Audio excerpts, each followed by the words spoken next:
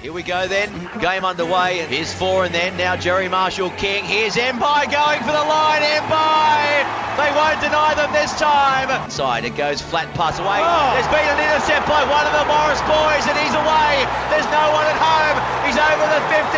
He's got 40 to go. And Canterbury, they go in to score. 8 points to nil, and it was Josh Morris. And it goes to Hopewadi. He's got the ball. He reaches out, but I don't think he gets it down. They're going to have a look at the bunker though, and he did well, Will Hopewadi.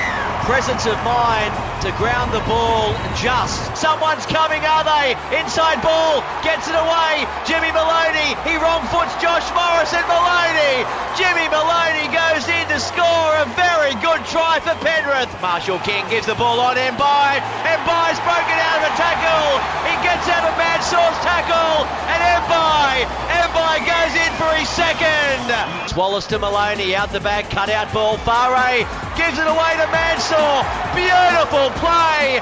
Beautiful play, Penrith from the western touchline to the eastern corner. Here come the Penny Panthers. This is amazing. His whole body is curled around the corner post. Strikes it, it's got the height, it's got the length, it's got the direction, it's got the 2 points, it's got Penrith right back in the ball game. Canterbury 20, lead the Panthers 18. Here come the Cardiac Cats. Maloney out the back they go, links up with fullback Edwards. Edwards finds a hole, gets the ball away, they've dropped the ball.